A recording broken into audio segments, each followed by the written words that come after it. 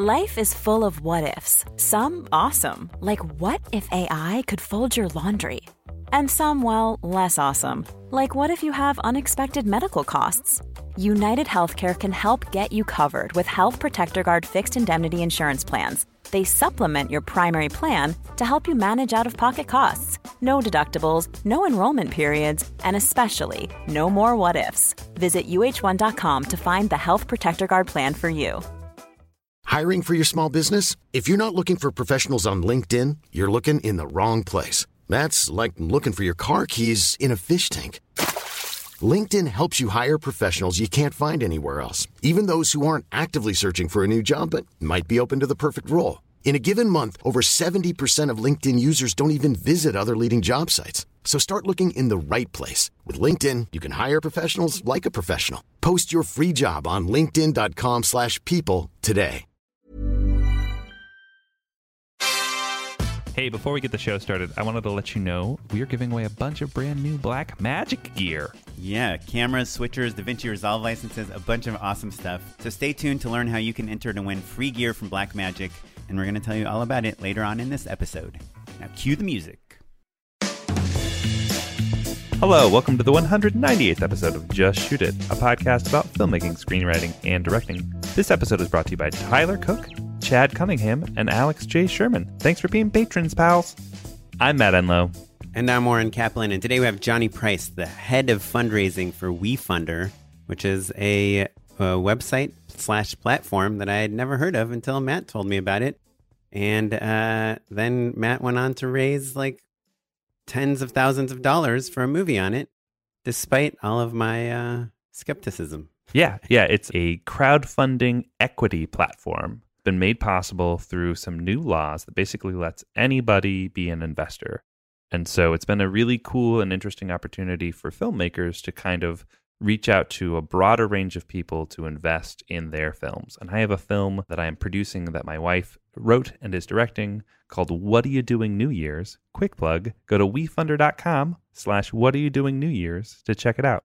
I think it actually, all kidding aside, will kind of help give a little bit of context to the things that we talk about. But it's pretty darn similar to Kickstarter, except for that instead of just giving your money away, you're investing it. So you have the opportunity to earn it back in a number of different ways, depending on how you want to set up your deal.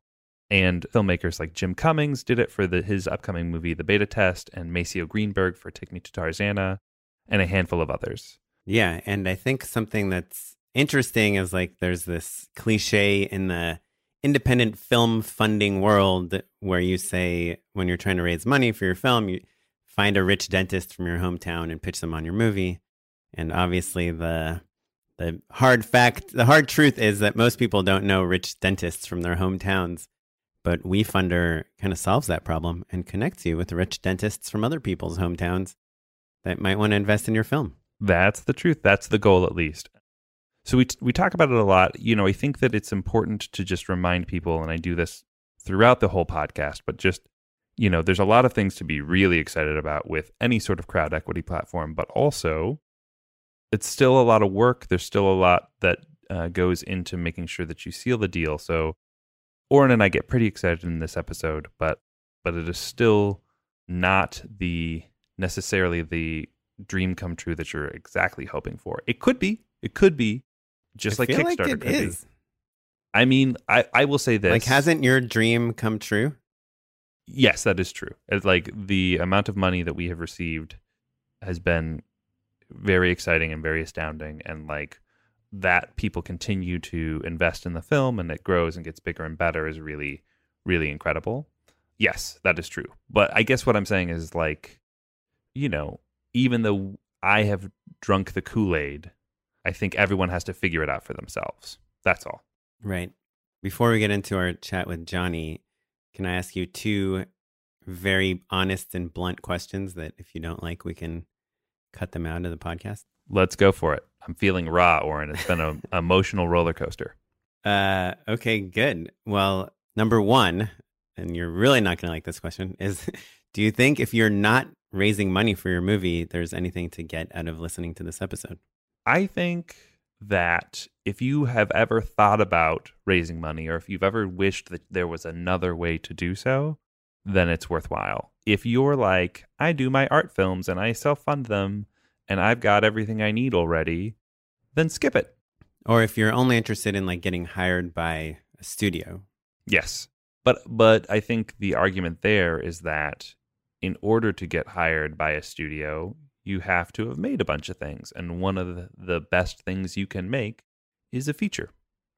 Yeah. And so unless you know a bunch of rich dentists, and we know people who do, then this is a way to raise that funding. Right. But ostensibly a lot of our audience has made things and Yes, that is true. And are getting called up by Bob Iger, head of Disney, on a daily basis, being offered Marvel movies. Exactly. I wonder who calls you to offer you a Marvel movie. Kevin Feige? Yeah, I think so. I know Kathleen Kennedy calls you if you get a Star Wars movie. Yeah, that's pretty cool. Yeah. Okay, ready for my second honest, even more gut-busting question? Yes. So you're making a feature film. You're starting to film. Today's Monday, the 13th of January. You're going to start filming on Friday, the 17th of January. And your wife is the director. Yeah. Hey, man, it's a partnership. She wrote a great movie. So we were like, let's do it. And has this had any effect on your feature directing trajectory? Like, is it lighting a fire at all, or is it more like making you feel like, hey, I actually get like a equal, albeit different type of satisfaction from producing? I would say it depends on the time of day, whether I'm like, oh, producing is really rewarding and special, or like, oh, I'll never do this ever again. I think that, and also I'm so grateful for all of the experience that I've gained even thus far, because it just informs everything else about the way that I will approach my next project.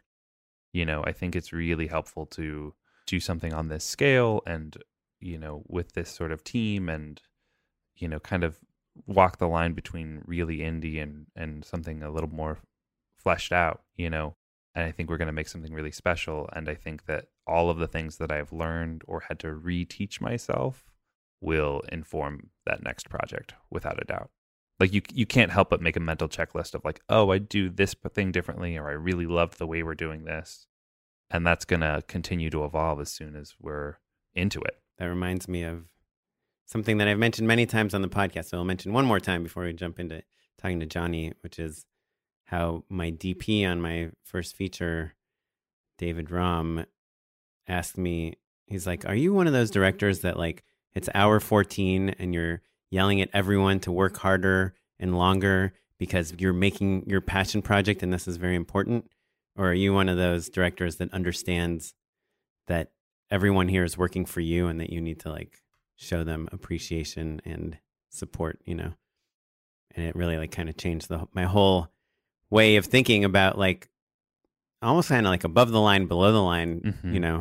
And how much a passion project gives the creators versus the crew, and without a doubt, the relationship that dictates. Yeah, and I think just making sure you take time to enjoy it, I think is another thing that's important on this whole roller coaster.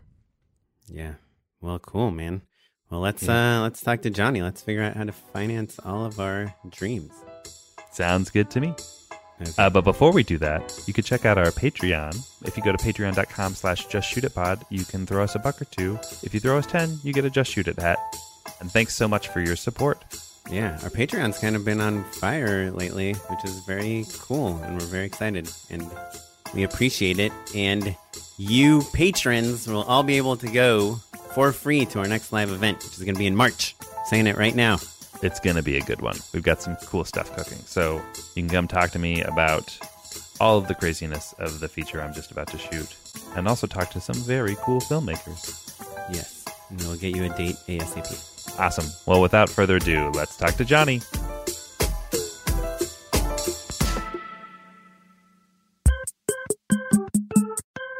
Hello, Johnny Price here on the podcast. Hey, buddy. Hello. Hey, Johnny. So, Johnny, you are the director of fundraising over at WeFunder, which is a crowd equity platform, which you guys, I think, kind of pretty commonly describe as like Kickstarter meets equity. So rather than giving somebody $25 and getting a t-shirt back or a board game or something, you're investing in the project or the product that people are raising funds for. That's right. Oh man, I nailed it. I feel like I've been telling a lot of people about the platform recently, so I feel like my I'm pitch is redundant. quite... I'm not even needed on this podcast. Yeah, thanks for coming on, Johnny Price. That was a great interview, guys. That's a wrap. Thanks. But yeah, so Johnny, I think, this is a filmmaking podcast, and so I know that WeFunder covers a ton of different types of businesses, startups and apps and products and, kind of everything under the sun. But specifically, how does WeFunder work with filmmakers in those early stages? Say I'm a young filmmaker. I want to get my movie made. How do I start working with you guys? Yeah. So I think the best way to think about WeFunder as a tool that filmmakers can use to raise capital is to just imagine a world where WeFunder didn't exist.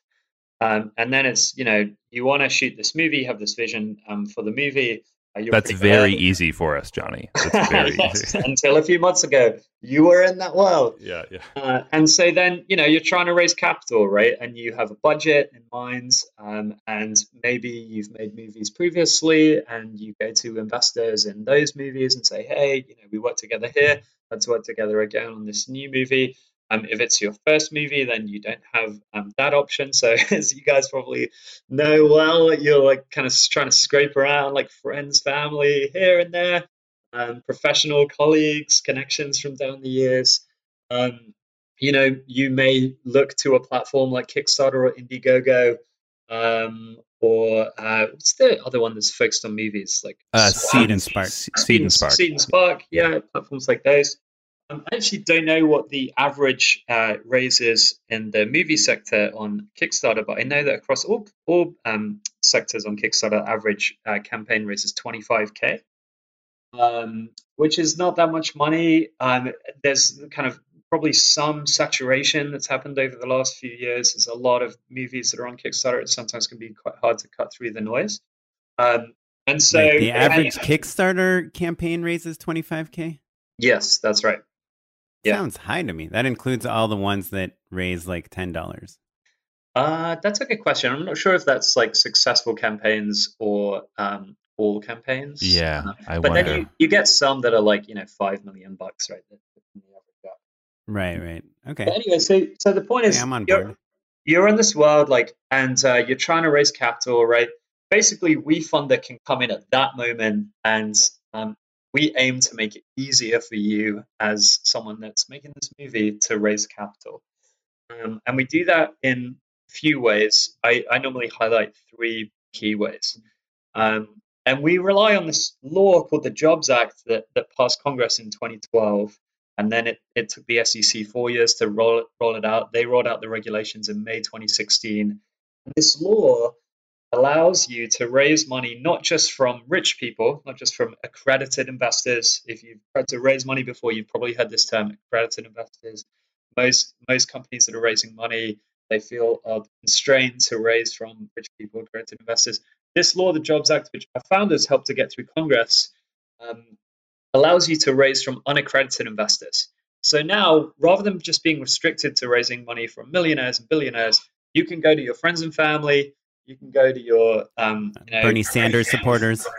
Bernie Sanders supporters love this. Phil. The average contribution is so much less. So firstly, we help you raise from unaccredited investors, basically the entire US population and actually the international population too. Secondly, and this is another thing that the Jobs Act unlocked, you can publicly promote the offering. So normally when you're raising money, you have to do what's called private solicitation. You can't kind of go out on Facebook and tell everyone, hey, we're raising money for this film. We're raising investment for this film. It has to be a lot more covert or clandestine. Obviously, Kickstarter is different, right? Because Kickstarter is not an investment. But if you're raising investment capital to make a movie, usually you have to do it through private solicitation. But what the Jobs Act and WeFunder enables you to do is to broadcast it. And you guys make movies, right? You're pretty good at like telling a story and marketing that yourselves and those movies. So we now, as a platform, enable you to, through social media or through an email blast or LinkedIn post or by going on a podcast like this one, you can really get the word out and direct people to the WeFunder campaign. And then the third way that we help movie makers raise more capital more quickly is that we have now over 300,000 investors on WeFunder, users on our platform, and we'll put the movie in front of them, and hopefully you raise some dollars from those guys as well. And so combination of raise from unaccredited investors, publicly promote the offering, and then get in front of WeFunder's investors. Hopefully we can help you expedite that fundraising process. Yeah. This third thing is the one that's kind of like the big, like the craziest part of it all, right? That you're introducing people that have no connections to investors. And I know that like on Kickstarter, you can advertise your campaign and I think other people can find it. But like on Kickstarter, it's like, yeah, my friend forced me to go on this and I feel guilty not donating. And like, am I really going to start searching through this website for other things I can just give away money to? Mm-hmm. But on WeFunder, it's a totally different thing. It's like, hey, I want to invest in some interesting things and be engaged and involved in what I'm investing in. And so you might be interested in like, diversifying your portfolio. I'll invest in like a tech startup and a feature film and, public works. I mean, I don't know what else. Sure. That's exactly right. And actually, as right in the intro, you're pitching WeFunder better than I am, because I should have made that very explicit from the outset. Probably the biggest way in which we can usually help companies, or in this case, movie makers, raise more capital than a perks-based platform like Kickstarter or Indiegogo, is that, as you say, Oren, investors are looking to make a rate of return, right? And so if you're getting a T-shirt, if you're getting whatever the perks are, hey, the Just Shoot It stickers are pretty cool, okay, Johnny? No disrespect to those Just Shoot It stickers. But yeah, if people really buy into the vision, and if you have a track record of making money on previous films and returning money to investors especially, then someone might put in $10,000, or more. The average investment on WeFunder, another interesting comparison to Kickstarter, the average pledge on Kickstarter is $80. The average investment on WeFunder is $1,000. So yeah, that's another way in which a powerful way in which we can oftentimes help you to increase the amount of capital you raise by offering a rate of return to investors if they buy into the vision and the economics. Yeah, I should say, just to pause us right here, because I'm sure our listeners are about to crash their cars into the lamppost. They're so Milwaukee excited. Snowbank. Yeah. I think a thing that... Don't crash your cars, listeners. Yeah. Grab the wheel with both hands. Yeah. As a person who's literally in the process of a raise right now and feeling excited and definitely having been connected with people there's no way in the world I ever would have met, a thing that WeFunder does that I think is really helpful is early on, like basically once you start setting up a profile, you have point people who can help walk you through different parts of the process, because it's not as simple as a Kickstarter. You have to file with the SEC. You have to have third-party accounting, look things over. There's a lot of things that you're starting a business for real. You have to form a lot of infrastructure before you can start fundraising officially, because the government mandates it. But one of the things that I think you guys are quite good at, and Johnny, the way that we first met, is that you're vetting us to make sure that we can follow through. So there's a higher standard of quality of product on WeFunder, but also you guys are quite frank with us about it's a silver bullet. And so you put us in front of people that we wouldn't have met, but you're constantly answering questions where people are questioning whether or not your project is going to be good or whether you can actually make money on it, or comparing you to things that have failed previously and how, what makes you better than them, in public. Like if you go to our WeFunder page, wefunder.com/what are you doing New Year's, there's a lot of people who are calling us out explicitly and asking us why we think that we can do what we say we're going to do. And also, we've had a ton of behind the scenes Skype conversations with different people. And like all of those investors, we wouldn't have met if it wasn't for WeFunder, but it's up to the filmmaker to close the deal. Yeah. And you guys said that, to me straight up. Exactly right. And the kind of the last 5 minutes or so of what I've been saying has been like pretty rose colored, as you say. People are crashing their cars with glee. But the other side is, if you are kind of struggling to raise capital, going back to that world in which WeFunder doesn't exist, if you can't raise capital in that world, sad to say, you probably also won't be able to raise capital on WeFunder, right?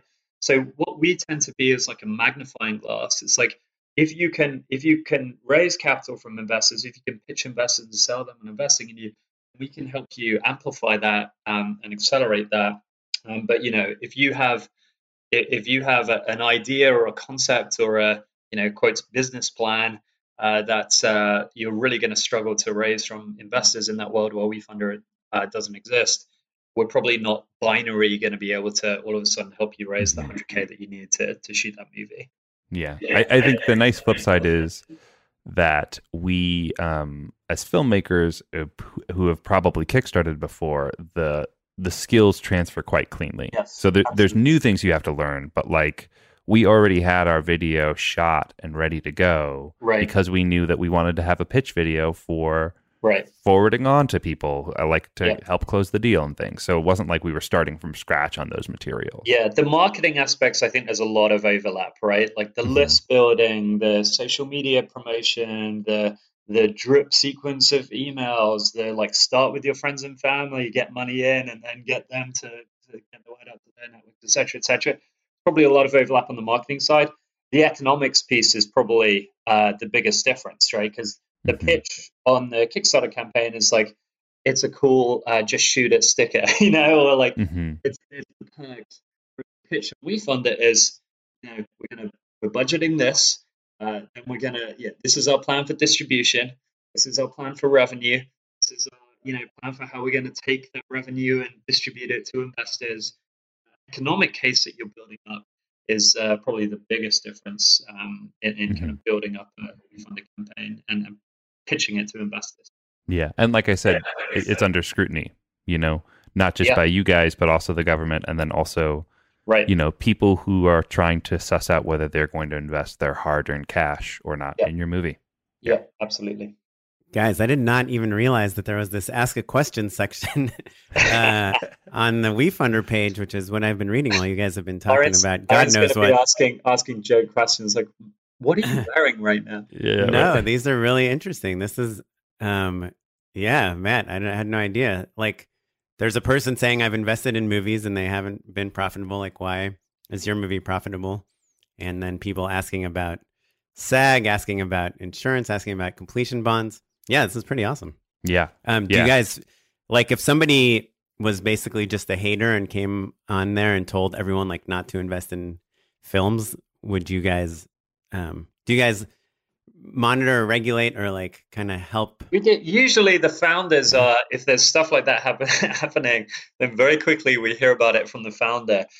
There's pretty strict rules that the SEC have laid out in terms of what questions we can and cannot take down.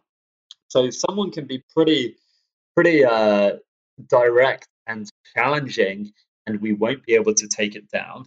If they are, defaming or libelous or, whatever those kind of mean legal words are, then, if it's kind of egregious like that, then we can take it down, obviously.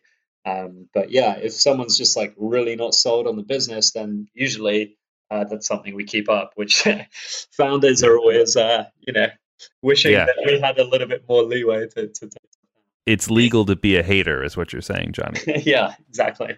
Yeah. Well, I think having been on that side where I'm having to like deal with those hard questions, and sometimes people are, the film business is slightly different than everything else, and so people hear rumors, or they hear horror stories, or maybe they kind of like mix their jargon up a little bit, and so I think it's very complicated to answer those questions, because you also want to make sure that you present a positive tone that's also legal, like you can't overpromise anything, well, that's what I think I would say. I would maybe flip it a little, which I think is where you were going at with, which is, I think questions like that, hard questions, actually provide you a great opportunity. They do. If someone's going to invest in your movie, then hopefully they get that movies oftentimes lose money, right? If they don't get that, if they are expecting this is definitely going to make me money 100% of the time, then you probably don't want them, because that's setting pretty unrealistic expectations about the economics there. But most investors that are genuinely considering investment know what they're getting into, right? Mm-hmm. And so kind of can see both sides. And it just gives you, as the founder, the opportunity to craft a thoughtful response to say that, yes, all movies don't make money. This is a risk that you are taking and considering investing in us. Please do not invest in this movie if you're not excited about our team and the vision and what we're trying to do, or if the story doesn't appeal to you, or however you want to address it. But I think oftentimes those hard questions, because you can then respond with almost, I don't know what the word is, grace, and kind of positivity, but just also intelligence, almost expose. It's well, of course, this is a risky investment. And by not being defensive about it, I think you can kind of really paint yourself in a positive light to anyone that's reading. 100%. Yeah. For what it's worth, I hate giving Matt compliments, but his answer to what makes this movie special is pretty good. Thanks, man. Well, it's a group effort. Shout out to Chrissy, who wrote and directed the movie, and Beat Shaheen, who is also producing the movie with me. I will say anecdotally, you get a real rush when someone who's kind of been going back and forth with you invests. Yeah. Oh, man. Yeah. Pretty great. I think the other thing that's interesting to think about in this part of the conversation is Oren, you always make the joke of if you were pitching a horror movie, people love to bring up Paranormal Activity, right? Cost $11,000. Blair Witch Project. Or Blair Witch Project, whatever. Something where it's it's an astronomical, huge moonshot win, but also, 20 years old. Mm-hmm. And, especially with Christmas movies, it's easy to look at Love Actually or Home Alone, made a billion with a B dollars, right? Mm-hmm. But we obviously, that's a different time, a different place, a different audience set, and so it helps you craft language and find comps that are realistic for yourself and for the audience as well, so that you're looking at, recent Sundance comparables. You still want to, tell this is the best case scenario story, right? And clarify that is the best case win, but that you're not promising or even hoping for something astronomically successful, or rather the astronomical success looks different today than it did 20 years ago. Right. Yeah. Yeah. Well, as someone that has no idea about anything WeFunder related, can I ask you guys some questions about kind of using your movie, Matt, as a case study? Yeah, by all means. Let's do it. So, Matt, you said this is unlike Kickstarter or Indiegogo, where it's not like you just click and your campaign is going. You have to set it up and everything, but you don't have to spend a lot of money to get those campaigns going. But Matt, you said for this, you have to be a legitimate company. You have to do all that stuff. Can you guys kind of talk about the average expense it costs just to set up the campaign on WeFunder? Do you want to answer that, Matt? I mean, I can say, and maybe Johnny, you can chime in with whether or not this is typical or if I blew my money a couple of different ways. But we started a LLC, which can be relatively cheap on Rocket Lawyer or, LegalZoom. There's a handful of places where you can do that stuff. We expedited ours because we wanted that EIN a little faster, so we ended up paying a premium for it. Which is the federal ID number that you use correct. For all your correct. accounting.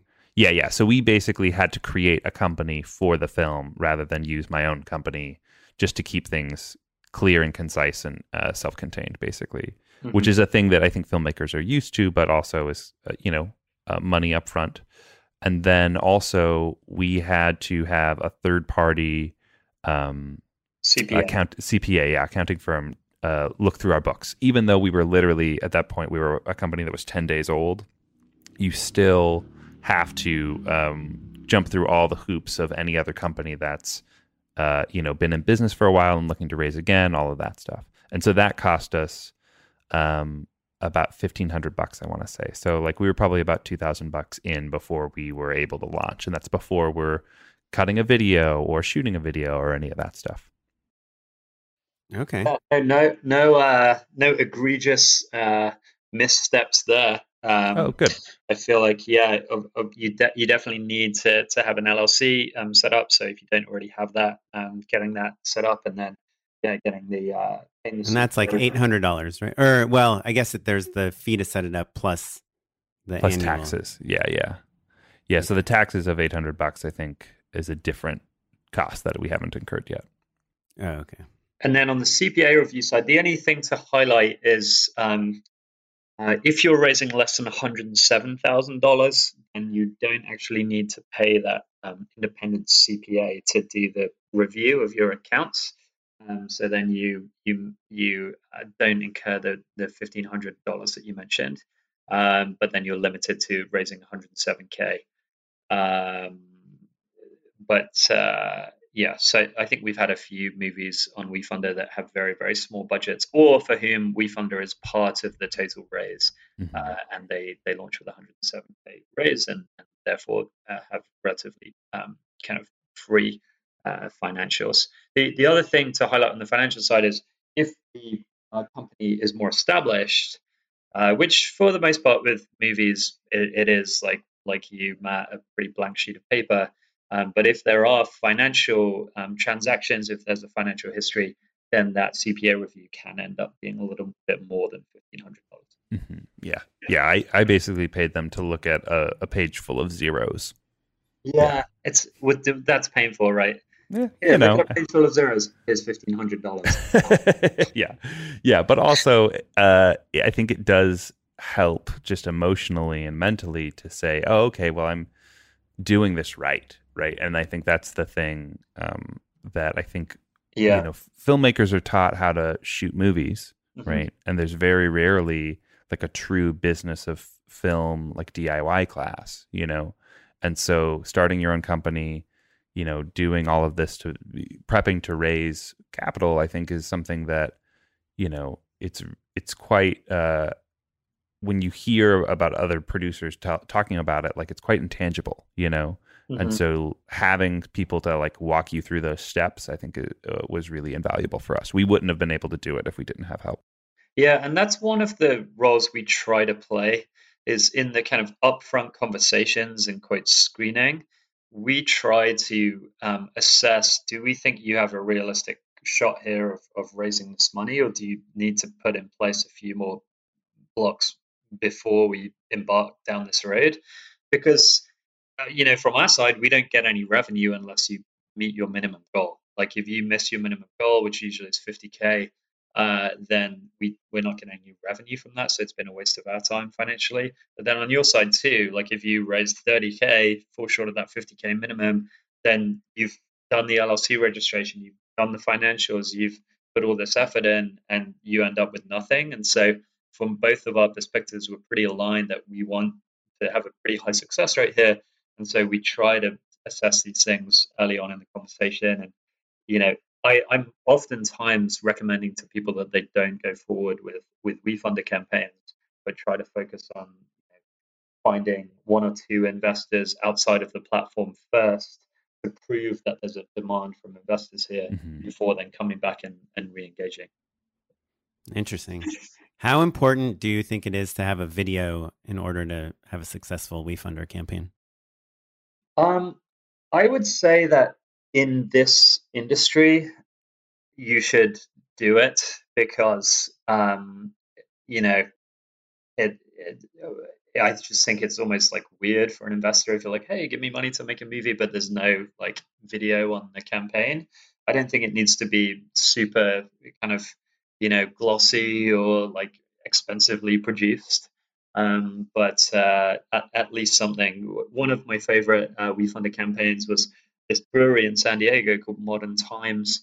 They raised $1 million in 4 days, most almost entirely from their own existing customer base. And their video was just their founder talking into a camera for a couple of minutes about his vision for how he wants to build a company that's like owned by the customers. And that was. But he chugs a beer every 10 seconds. Yeah, exactly. Yeah. No, they're just they're duct taped to his hands. Actually, that would be pretty good. Yeah, it's funny because Johnny, I think when you're kind of setting up and there's all the tutorial pages and stuff, there's a lot of language that's like, hey, don't make your video look too slick. Don't make it too. Yeah. Don't look like you're trying too hard. And it's a very Silicon Valley sort of mentality, Yeah. Lean startup. Yeah, and as a filmmaker, I was like, well, our video can't look bad. Yeah. Like, that is a good point. I mean, there are a couple of ways sometimes in which I think our platform is it was initially geared towards helping tech startups to raise, right? And over time, we've kind of then helped breweries and restaurants, and now we're seeing more and more movies. I just quickly looked. I think we've now funded 18 movies on WeFunder, and that number's growing. So you don't know what the average raise for a movie on WeFunder is, do you? So I can try to find that out. When you guys are talking, I'm going to do that analysis. Oh, great! Yeah, that's awesome. Yeah, I mean, I sat down with a few people. My pal Maceo, who did Take Me to Tarzana. Yeah.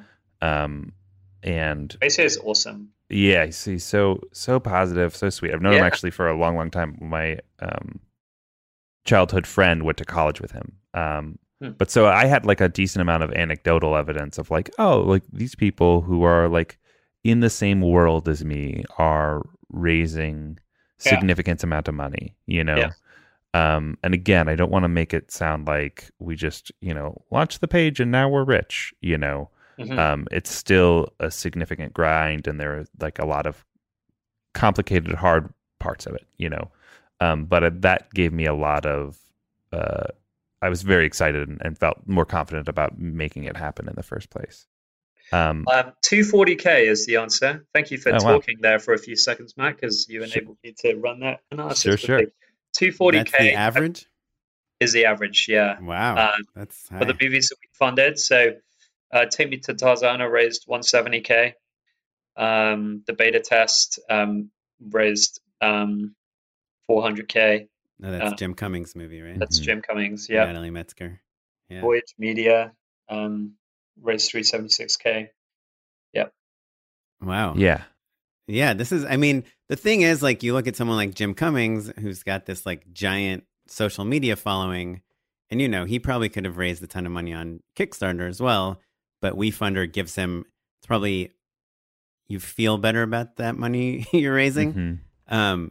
But I think someone like Matt or me or someone that doesn't have like, hundreds of thousands of followers, mm-hmm. The fact that I'm looking at your page today when we record this, I'm sure this will not be true when this airs, but you have $78,045 raised from 96 investors. And you guys obviously are promoting it on Facebook and everything, but I feel like so much of that money is not coming from you guys just like begging your friends and family to invest. It's coming from people that are like, that you don't know, that are genuinely interested and discovered the movie through WeFunder. Do you know what percentage of your investors are, or of the strangers? Investment? Yeah. Yeah. I would say, I think that it's the first, so WeFunder has like very specific thresholds in terms of when they promote you and when you're live on the site and all sorts of things like that. And so I think that the amount of money raised at the very beginning was mostly friends and family. And then slowly, as it gains momentum, more strangers become a part of the project. Yeah, that's very typical. So in the early days, usually, the movie maker or the founder is going to their network, friends, family, people that are close to them. This is how I would run a campaign. Then they're going kind of to the more extended network, maybe it's Facebook, LinkedIn, kind of a little bit more outbound marketing. And then the WeFunder investors, it's basically the more traction you get from your own outreach, the more visibility you will get with our investor base. And when they click on the campaign, they'll see more traction, so they'll read more and consider investing with social proof and credibility. So that's very typical. On average, across all WeFunder campaigns, we've now funded about $120 million to a few more than 300 companies over the last few years. And about 50-50, it's split between first-time investors to WeFunder and repeat existing WeFunder investors who are making repeat investments. In the movie sector, I honestly don't know how that breaks down. It could be more or it could be less. I would somehow imagine that it's probably more are coming from first-time investors. So maybe it's like 60-40 or 2/3, 1/3, where it's coming from more of the money is coming from new investors, just because I think WeFunder's existing investor base historically has been more interested in tech companies or, and movies is a relatively new theme for us that Legion M have really been pushing. And with Jim from the beta test, he's sent like probably a dozen filmmakers our way and said, yeah, could be a great option for you guys. So I would imagine it's probably more coming from your network than the typical campaign, but it'd be an interesting analysis. I probably won't be able to do that one in the time it takes you guys to say this thing, but maybe in the show notes. How about that? Sure. Yeah, that would be great. Yeah. This is crazy. When I type in film into the search on WeFunder, the top thing that comes up is "What are you doing New Year's?" Oh, good. Matt's movie. But if I type in movie, the first thing that comes up is that Christmas movie. Oh, sure. Well, I think the title of "What are you doing New Year's" is actually film : Yeah. What are you doing New Year's? Interesting. Yeah. Invest just because I wanted people movie. I wanted people to know. Yeah, I think there's I suspect that there's maybe a little bit of an advantage for films right now in that there aren't a ton relative to the rest of the investment opportunities, and everybody knows what a movie is and everyone watches movies. Yeah. So that I think there's like a little bit more glamour than, some of these other really great ideas that are hopefully quite profitable as well, but it's easy to, throw a couple $100 at a movie because it's fun to talk about, I think one of the things that people use WeFunder for, and I mean investors, right? Of course, you're looking to make a return and make money. That's most of our investors are evaluating that and how they're making their decision on who to invest in. But I think another huge part of it is being an angel investor is cool. You get to be a part of creating something. You get to be a part of that team. Maybe there are perks along with their investment. Typically, I'm not sure, Matt, what you guys have in terms of perks, but we've seen some movies where it's if you invest $5,000 and you get to come and hang out on the set with us, or get to come to our premiere. And so that element of this isn't just about the financial returns, but it's about being a part of something, getting involved with Hollywood, making movies. That's really cool that most people don't get to be a part of. And especially if you're in that world, you're an actor, you're an actress, or you're an aspiring producer, or you're studying movies in college, then to get to be able to participate in that for $100 in a way that's normally exclusively reserved to millionaires is really cool. And I think that's a lot of the motivation for probably the majority of our investor base. Yeah, I would agree. It's easy to forget how fun making movies is. And I would say that also we email every single one of our investors and ask them, why basically, what did you like about it? And I think there was a lot of anecdotal evidence to back up that point. Yeah. Wait, you email your investors and ask them why they decided to invest? Yeah. And then you take their answers and feed them to the next investor? Sounds like a Well, pyramid scheme. I think we try to figure out what we're doing right, you know? And I think one of the things that they talk about is like, you know, that we are quite prompt in terms of responding to people even when they ask hard questions, I think has been a thing that multiple people have brought up. And so I think that all kind of speaks to the point of just like how much energy and work it takes to do one of these raises. Yes. Right.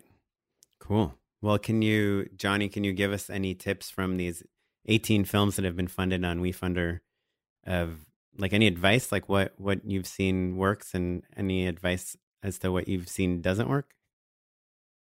Yeah.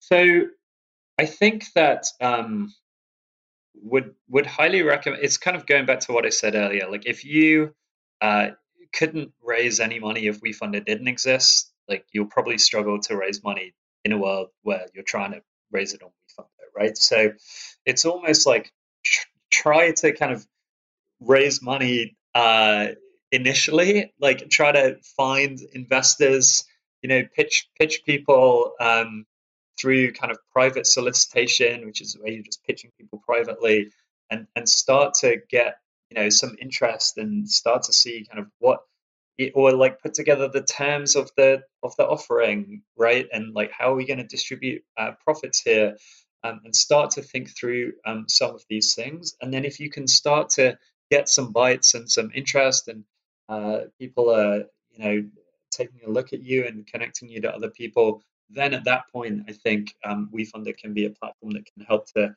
accelerate that. And then, you know, once you launch a campaign, I think probably similarly to if you've done a Kickstarter before, it's like, you know, start with people that are closest to you. I use this language of concentric circles. So if I was running a WeFunder, I would start with like my mum and dad and my sister and you know, my kind of close friends and family, and people that have known me for years. And I try to get them to come in sooner through like individual outreach on the phone, meeting them in person for coffee. And Then do you have to have a minimum investment? Like, could you literally have them each put $1 in, or is there? I know, like on Matt's film, there's $100 minimum investment. Yeah, we're not quite Bernie Sanders levels or Yang Gang levels. Got to get my Yang Gang in there. But no, $100 is the minimum that we allow on the platform. Oh, across WeFunder. Interesting. Yes. Okay. You can set a higher minimum, so you can set a minimum of $1,000 if you want, somewhere between that $100 and a $1,000 range. Oh, interesting. And so then once you've done the kind of inner concentric circle, then you spread out to like social media, or if you have an email list that you've been building up. Obviously, if you did a Kickstarter campaign before, you've got those emails of Kickstarter backers, so you can email them. And then, you know, maybe there's like podcasts or blogs or some sort of, you know, PR that you can get around it as you go to those outer concentric circles. But I think starting with the people that know you best is a good plan of attack. Cool. And then, in terms of like the actual content, do you feel like people respond to, like, you know, it seems, I mean, from Matt's movie, it seems like people are responding to the material, but also the team that has kind of, you know, especially Chrissy, the director, has like, as an actor, has like a lot of really well-known credits and things like that. Yeah, I think team is super important.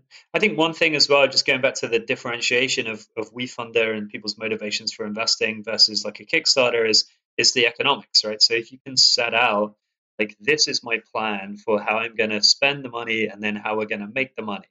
You know, here are some comparisons of other movies that have, you know, had a similar budget with these kind of outcomes. You know, if it's like if it's like the last 3 movies I made all were profitable, that's the kind of information which when an investor sees that, they're like, oh, that's cool.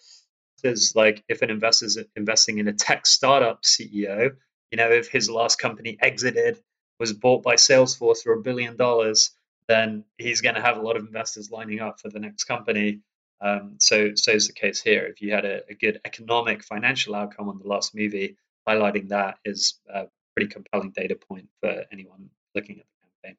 Right. Cool.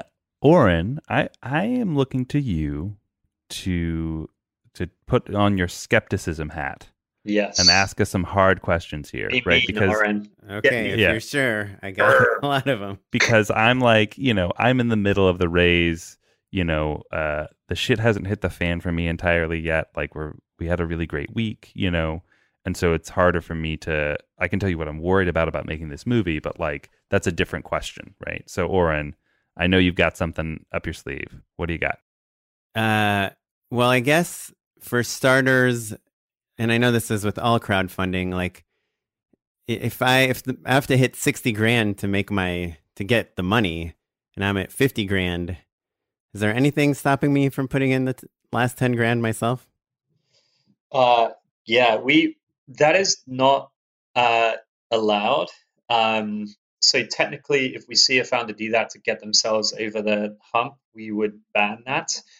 It's a blurred line, right? Because it's like, well, if I like kind of give my dad 10K and then he invests in me, is that okay? And so it's quite hard to police in practice. But kind of technically, the answer is no, you're not supposed to do that. Because even if you come $1 short of your kind of minimum goal, then you don't get anything, right? And you've kind of spent this money putting together this LLC, getting the CPA, taxes, all that stuff, and end up in it. Which is why I'm often discouraging people from launching WeFunded campaigns, because that's just a terrible outcome for everyone. I think if you get really close, right, then like if you can raise like 58K, you're pretty compelling as a person that's like pitching your investment, and you've got a decent network, and now you've got hundreds of investors or dozens of investors. And so if you can get that close, like it's almost certain that you'll be able to raise the next 2K just from like hustle. But if you get to 40K and you need minimum of 60K, then that's a painful failure for everyone. In that situation, would you allow extending the campaign? Like, oh, we just want to extend it by a week because we think we can hit it? Yes, you can extend the deadline of your campaign. The maximum that we allow companies to raise for is 8 months. So it's quite a long time. Oh, yeah. That is a good amount of time. And also, there are specific rules about how long you can raise, right? Where it's like if you go over 6 months, you have to refile something, or so for you guys, if you go beyond April 30th, you'll need to submit 2019 financials as well. Yes. So depending on kind of when you launch the campaign in the year, you need the financials from the previous 2 years. So, generally speaking, 8 months is the. And then once, just out of curiosity, like, so let's say Matt raises like 100 grand by the end of their campaign. How do they get that money? Is it like a check, or it just transfers into your bank account, or how? It's cash, right? Yeah. So essentially, we will wire it to the bank account of the LLC. And then WeFunder takes a cut, right? Yes, I was just going to say we subtract. So part of the cynical thing is like, yeah, we do charge for this. We charge 7.5% of the amount that you raise. So if you raise 100 grand, we keep $7,500 and send you $2,500. Okay, and then once like the investment, the funding round is closed, or whatever the terminology is, how is there accountability? Like, how can the investors keep track of what's being done with the money? Are there like SEC rules of like reporting or anything like that? That's a good question. So the SEC requires that companies that run a regulation crowdfunding campaign, this is what the federal exemption, the way of raising capital, is called regulation crowdfunding, sometimes abbreviated to Reg CF. But if you run a regulation crowdfunding campaign, you need to file 3 annual reports with the SEC. We've built a tool that enables you to do that. You need to provide financial updates on the business. They do not need to be reviewed by an independent CPA, but you do need to provide financial updates every before the end of the tax year. So Matt would do it in like 2021, 22, 23, as long as the company is still operating through there. But that's the only kind of reporting requirement, and that's a pretty light one. Right. Cool. And that's just another reason to have a separate entity, right?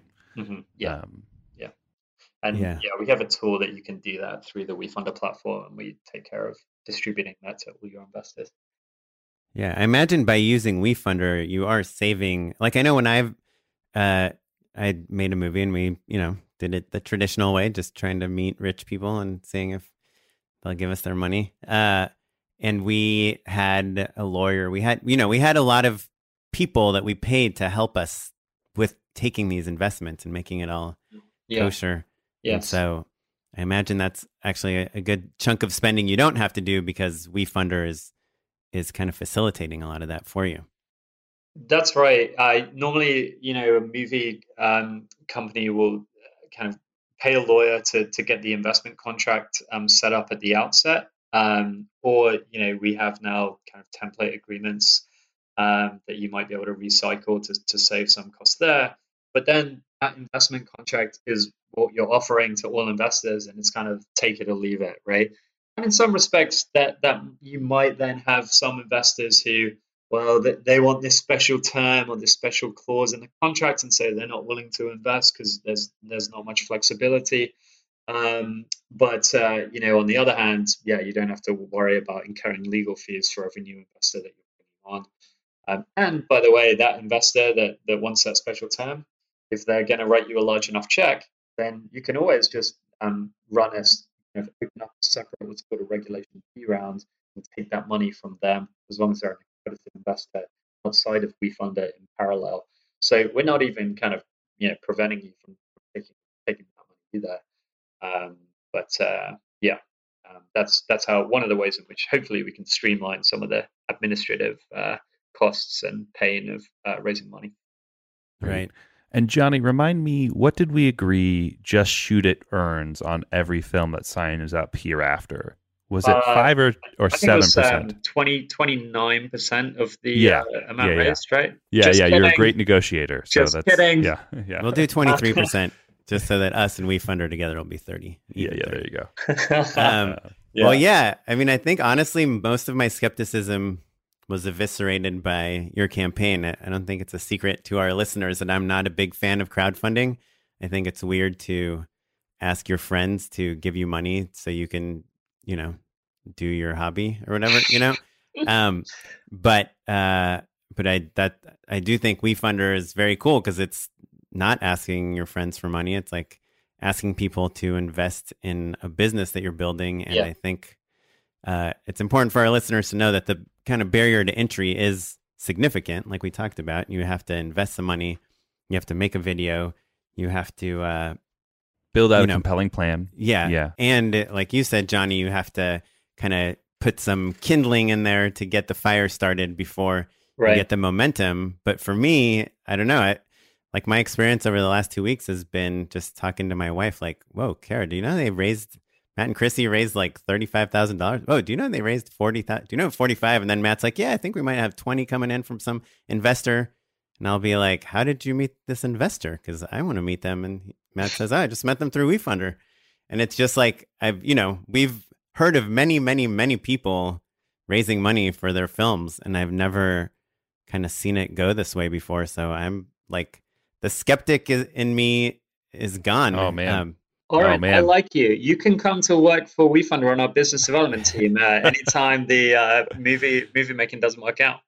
Yeah, I mean, I will say, like, it's not like Matt. It's not like this team of people is coming from nowhere. They have like so much experience put together, but they're not celebrities, and so I think it's like this kind of sweet spot between the first-time filmmaker and Zach Braff.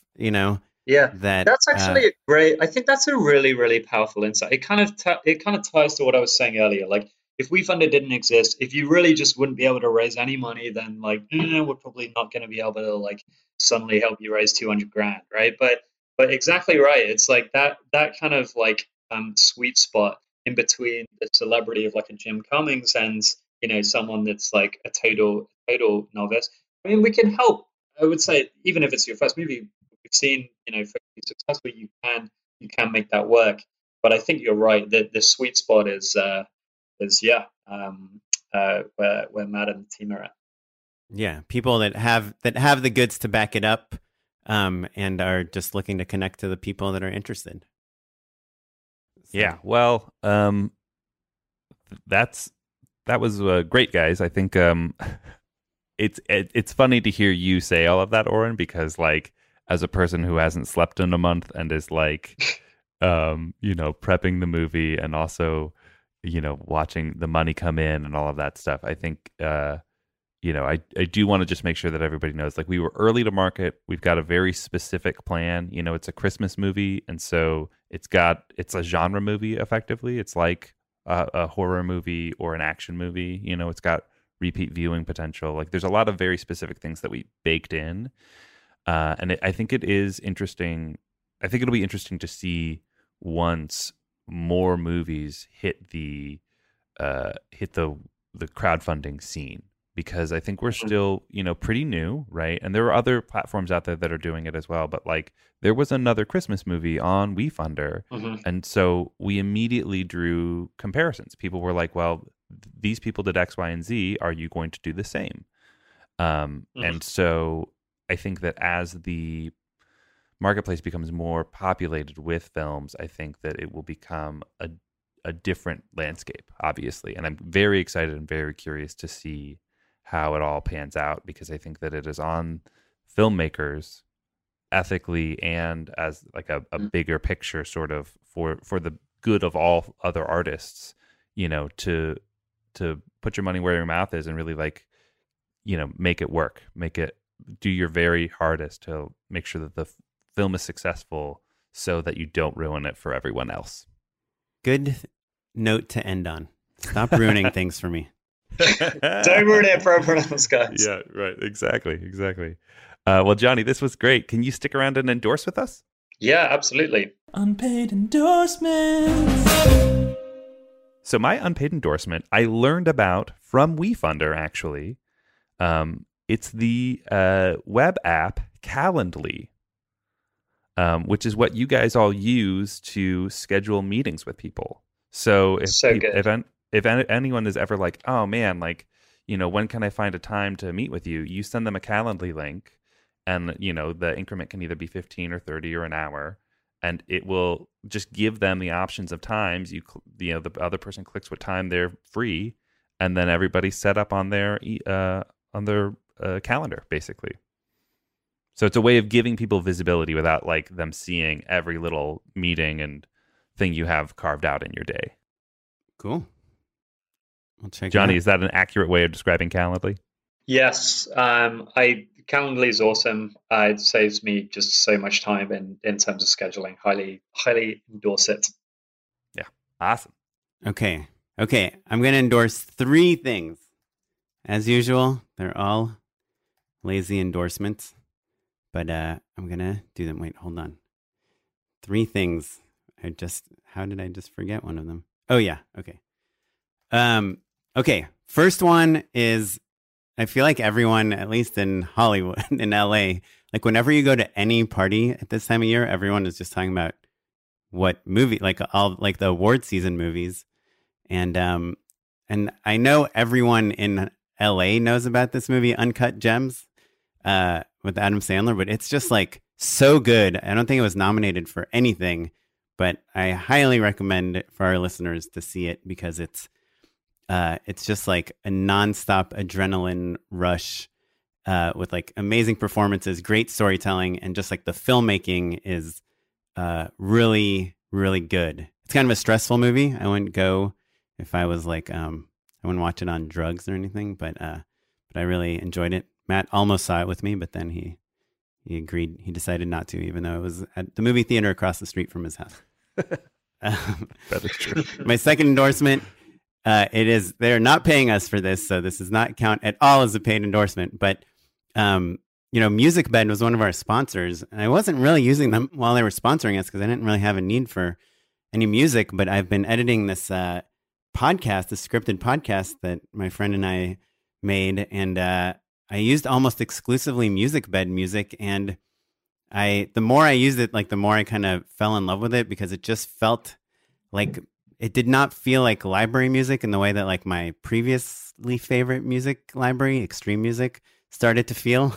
Like everything started feeling so familiar to me, and Music Bed really like let me discover kind of these sounds that felt more like just real music. I don't know, like stuff you would hear on the radio. It's hard because a lot of their stuff has lyrics and they don't have a lot of instrumental stuff, but I'm really getting into it.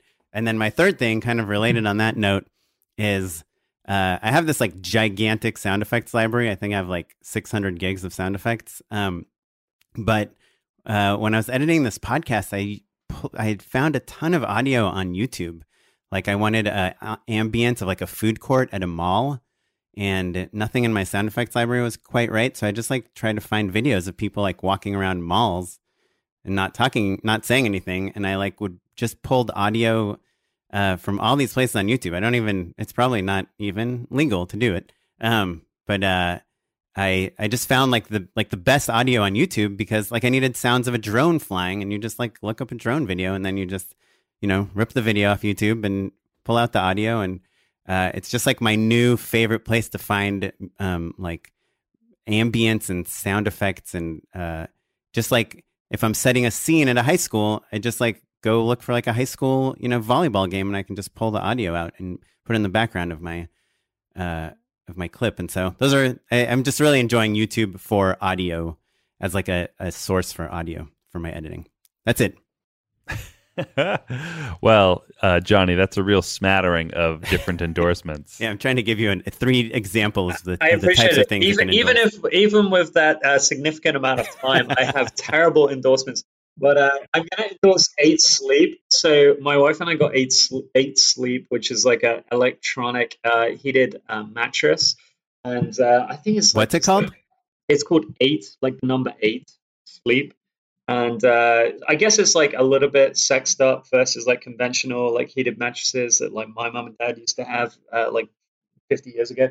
Because it's like an app on your phone, so you can like set it, and then kind of, if you're just going to get in bed in like 15 minutes time, you can like set it to come on, so that then like by the time you get in, it's like super warm, and then it can like go off after 30 minutes or so. So I think that's helping me sleep more. I have 2 young kids, a 3-year-old and a 1-year-old. And so any extra minutes of sleep are highly, highly valued. So I would endorse 8 Sleep. And then the other one, huge self-call. But we have this podcast, Adventure Capital, for WeFunder, where we basically just interview founders. We're starting to do a few others as well. We interviewed a securities lawyer recently on sexing up securities law. She was really awesome. But we interviewed Jim Cummings of the Beta Test on his experience raising capital on WeFunder. So especially for your audience, it's another kind of interview, probably a 45-minute interview on his experience raising WeFunder. He tells this really funny story of how he raised some money super quick, and then he actually had to kick people out of the round because he was oversubscribed. And I can't remember the co-producer's name, but his dad was one of the people that they had to kick out. So they had to kick out his co-producer's dad because they were oversubscribed, which I thought was like pretty kind of sad, but also yeah, so that's Adventure Capital. I wish we all had Jim Cummings problems like that. Yeah, exactly. Wait, and sorry, what's the name of the podcast one more time? Adventure Capital. And is it on iTunes and everywhere? Yes. Anywhere you would find your podcast, etc., etc.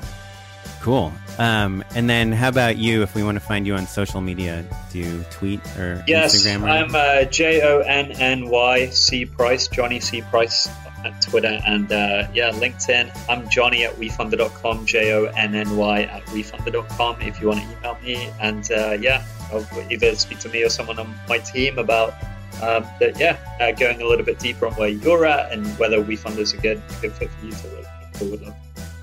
Awesome. Well, thanks so much for talking to us. If you want to find out more about the podcast or have any questions for us, you can email us at justshootitpod@gmail.com. We are on all social media at justshootitpod. Matt is at Mr. Matt Enlow. I'm mostly on Instagram at okaplan. And this episode was edited by Jonathan Luna. Our webmaster is Ewan Williams, and the music you're listening to is from the Free Music Archive and the artist Jazar. And we'll catch you next time.